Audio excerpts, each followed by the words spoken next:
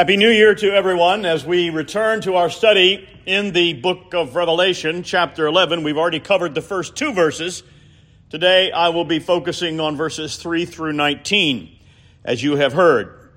I want to go back to one part of that verse, and I'll be going back through the entire section that I read.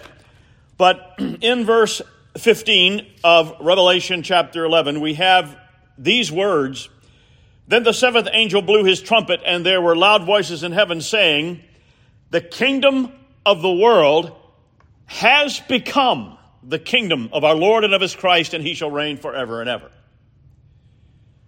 Now, apart from the inclusion of that famous verse in the Handel's Messiah, where many people know of it, the most significant thing about this, I think, is the tense of the verbs here that most people are quite willing to overlook, of a dispensational orientation.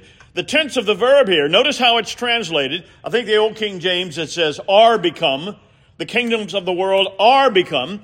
The ESV has it, has become. Some other translations have it, are now. They emphasize it even more, that the nature of this wording in the Greek text in which this was written is that this is something that's already taken place. And I don't know how anybody explains that away except by having their faulty theology trump a proper understanding of Scripture and the very clear meaning of the words. Well, at any rate, let's focus our attention now on this idea of bearing witness in an age of judgment. Last time, when we started this study, as I mentioned, we were looking at the first two chapters. It taught us about the true temple or church of God as distinguished from the false or the counterfeit. And now as we move ahead, we find that these verses remain as important lessons for us, especially as it concerns the witness and faithfulness of God's people. So then, the first thing that we want to ask here, and probably the more famous thing about these verses, are these two witnesses. Who are these two witnesses that are mentioned in these verses? Why, and what is the significance of there being two of them? And where should we go to find out why that number is important? Well, of course, the place we go is the Bible, the Older and New Testaments. I want you to listen to this verse from Deuteronomy 17, verse 6. "Whoever is deserving of death shall be put to death on the testimony of 2 or 3 witnesses." Wow, what do you know about that? 2 witnesses testifying in a legal case. They shall not be put to death on the testimony of only 1 witness, from the New King James. Now that obviously has to do with a legal proceeding, with the enforcement of the death penalty in terms of God's law. A witness against someone who has been found guilty of a capital crime. As I hope you've come to understand by now, and I think as is clear as the text on the page, Israel has been charged by God with committing adultery, and the Son of God is acting as the prosecuting attorney in a symbolic sense. He's taken up the scroll of the decree of God's judgment against Israel. And he has now broken all 7 of the seals. And now here we learn that there are these 2 witnesses who testify against Israel in that day. This is one large legal proceeding from the standpoint of God's law. John is telling us here about 2 real-life witnesses who lived in Jerusalem at that time. So yeah, there's a symbolic reference to what's going on here, but there's a literal fulfillment. Apparently, they were 2 Christian prophets who remained inside the city of Jerusalem in the earliest days of the Roman attack on the city. And day and night, they testified against Israel about God's judgment coming against them for what they had done to the Messiah in the ultimate act of breaking covenant with Yahweh. Now let us notice 7 things that these verses tell us about those 2 witness martyrs. First, they are witnesses for Christ. Second, as I said, and as we see, there are 2 of them. Third, they had miraculous powers. Fourth, they are symbolically represented by 2 olive trees and 2 candlesticks. Fifth, they're wearing sackcloth, and that means their message is one of woe, of mourning, of sadness. Sixth, They die a violent death in Jerusalem, and their bodies are desecrated. And then seventh, after 3.5 days, they are resurrected, and their bodies are taken into heaven. At least one Bible scholar has suggested that these two witnesses were James, the brother of Christ, and Peter the apostle. I don't know about that, but we don't really know exactly who they were. But the point is, they were there. They testified concerning the things of God. Now, if you look at verse 5, the fire coming from their mouths, that is a symbolic way of referring to the preaching, the proclamation of God's law word of judgment. And in verse 6, they are given power, similar to that of Moses and Aaron, as they battled with the forces of darkness in Egypt in seeking the release of God's people in that context. And verse 7 shows that those two witnesses finished their testimony. They did all that God appointed for them to do as his witnesses against Israel. But now here I want you to look again at verse 7, the reading from the New King James Version this time. When they finished their testimony, notice, the beast that ascends out of the bottomless pit will make war against them, overcome them, and kill them. Now here is, as far as I can tell, the very first mention of a beast or the beast in the book of Revelation. That's another famous, popular image from the book, thanks to the wrongful ideas of the dispensationalists. John, the author of Revelation, he seems to expect his readers to understand who and what he means by the beast. That's not uncommon in discourse, and this is another example of how this and many other prophetic writings are not written to us, but they are for us. And so if we don't know who this beast is, that's a fine example of the fact that those people probably did know. I've tried to come up with an analogy. Think of it this way. And let me see a show of hands here this morning. If I said to you, that man over there is a true sandlapper, Sandlapper, a true sandlapper.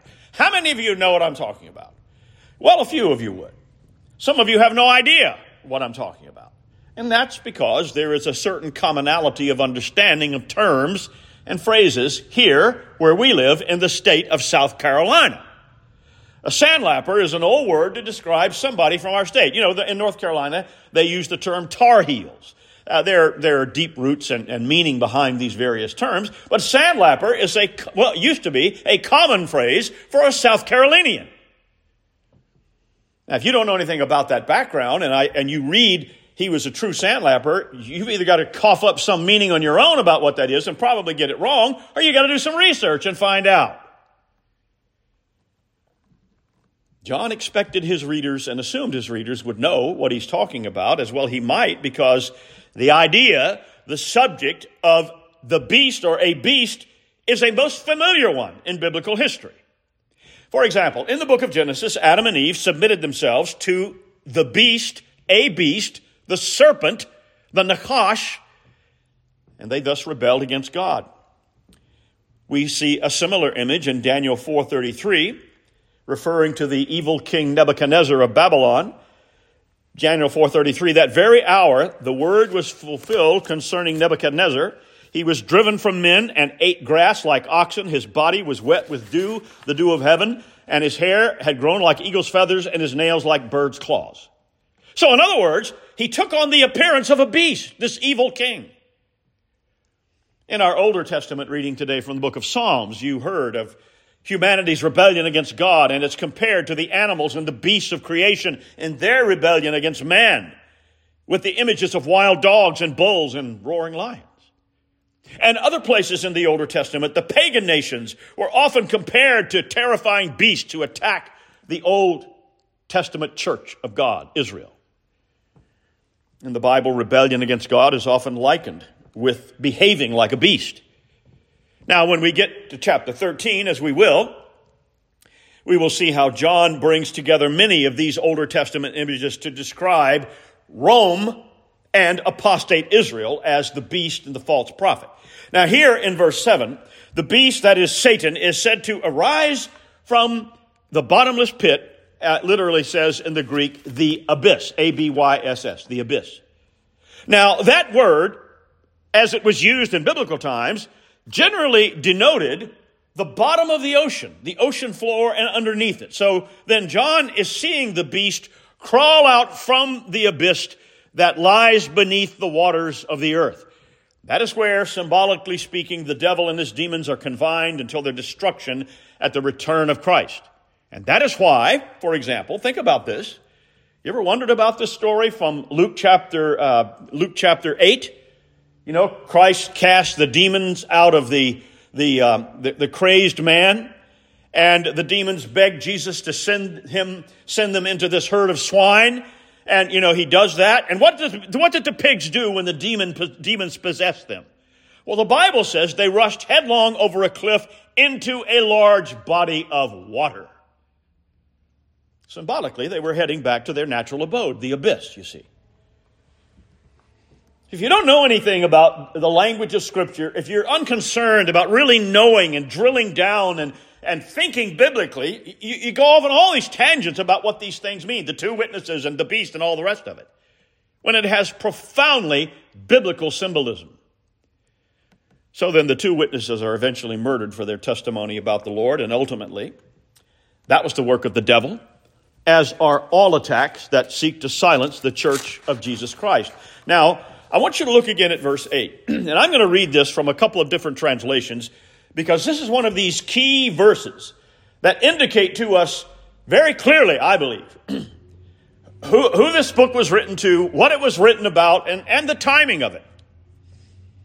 Their body, I'm reading from the NIV this time, their bodies will lie in the street of the great city, all right, that's one thing, which is figuratively called Sodom and Egypt, that's a second thing, where also their Lord was crucified.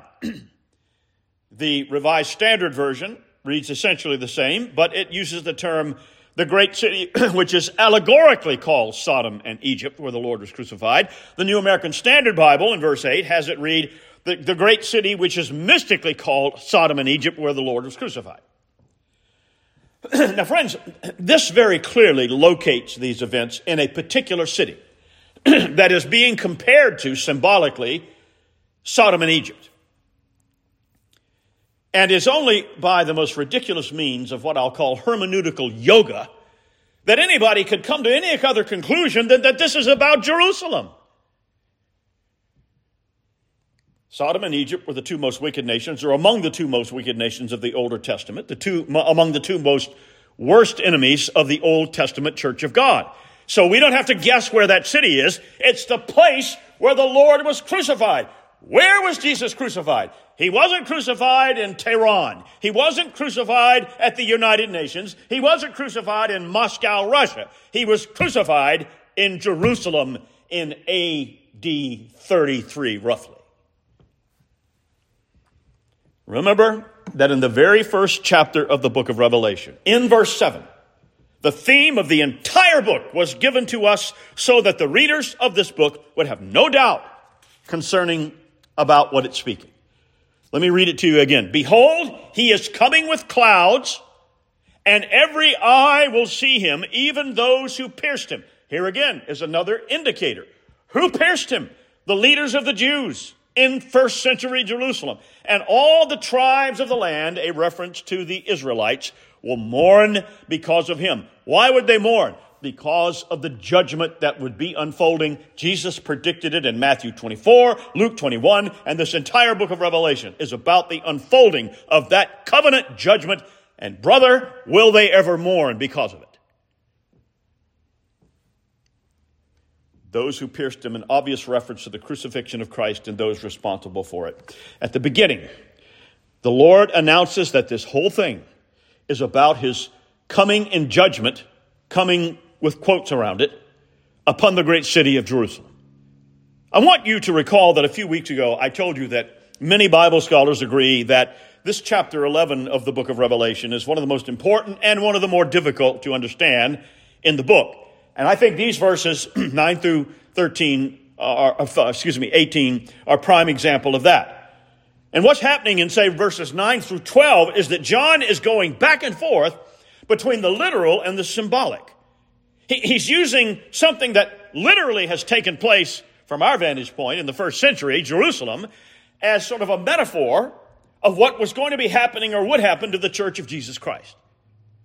Two witnesses, They're finally executed for their faith, and their bodies are put on display for all the people to have a really good look at. At first, there was great rejoicing over their death. The devil was having a field day, so to speak. And that calls to mind what happened when our Lord Jesus was put to death, doesn't it? The devil and all of his demons must have had a big party, thinking they had finally dealt the death blow to God Almighty. And we know from what the New Testament itself tells us that the two main instruments Satan used in that day, the leaders of the Jews and the Romans, they gave themselves a big pat on the back when they thought they had finally rid themselves of this pesky Jesus of Nazareth. I want you to listen to what we're told happened once Jesus had been arrested. This is from Luke chapter 23. I'm reading from the NIV this time. Then Herod, and by the way, he represents apostate Old Covenant Israel, and his soldiers ridiculed and mocked Jesus, dressing him in an elegant robe. They sent him back to Pilate, who represents pagan God-hating Rome, by the way. But the key thing here I want you to hear is verse 12. After the leaders, after Herod has done this, he sends him back to Pilate. Verse 12 says, that day Herod and Pilate became friends. Before this, they had been enemies. Here in Revelation 11, the two witnesses at this point, they become symbols for the whole church. The church that was and had been and would continue to be severely persecuted by the Jews and then by the Romans. And there were several occasions, and the death of those two witnesses was one of them, where the enemies of Christ thought they had finally put down and destroyed his church, which is the new Israel of God. But time and again, throughout the history of this world, without fail, the church of Jesus Christ has risen from being downtrodden, if not from the grave, only to grow stronger and more powerful. Our current oligarchs and evil humanistic leaders who would dominate the world with their anti-God, anti-biblical plans, they haven't learned this lesson. They never do. I mean, all you have to do is read what happened in the history of Rome, but yet, starting from the early first century right to the 21st century, these people, they never learn. You can name all the dictators of the 20th century, the 17th, the 8th, all of them. In one form or another, they try to persecute and destroy the witness and testimony of Christ Jesus and his church, and now they are rotting in the dust, but the church remains. Now let's look at the last two verses of this section today and see the outcome. Verses 13 and 14. In the same hour, there was a great earthquake, and a tenth of the city fell. In the earthquake, 7,000 people were killed, and the rest were afraid and gave glory to the God of heaven. The second woe is past. Behold, the third woe is coming quickly. So in the order of events that led up to the final destruction and fall of Jerusalem in AD 70, there were, as recorded by the eyewitness accounts of Josephus, many horrifying and awful events that took place in the city. Historical records tell us that there were violent storms and at least one great earthquake that shook the city in the early stages of the Jewish revolt against Rome. And as a result of that, according to the estimates, 8,000 people died. Now that could be, in some sense, likened unto a tenth of the city, because the worst of it was yet to come for them. And verse 14 refers to the second woe being now past. Those woes referred to the unleashing of a full-scale demonic attack on the city of Jerusalem and the first stages of the Roman assault on the city. Here John gives an ominous warning about yet another third woe that was yet to come, and thus we have the testimony of the two witnesses in a time of persecution and judgment. So maybe at this point, let's get off the interpretation roller coaster for a moment, and let's step back and let's ask ourselves, okay, if this is written for us, what are we supposed to take away from it? I think at least some of that has been evident as we have gone through the section verse by verse, more or less. We see that in the first two verses, it focuses on the true identity of the church and the security of the church, those who are the real true members of the Church of Jesus Christ. For us today, we see that the focus has shifted to the witness and faithfulness of the true church in a time of judgment and persecution. My friends, sooner or later, If you endeavor to live your life for Christ and God's law, you will find the world system, the culture that surrounds you, is a very hostile world system. It is antagonistic to the things of Christ and to all who take seriously his call upon their lives.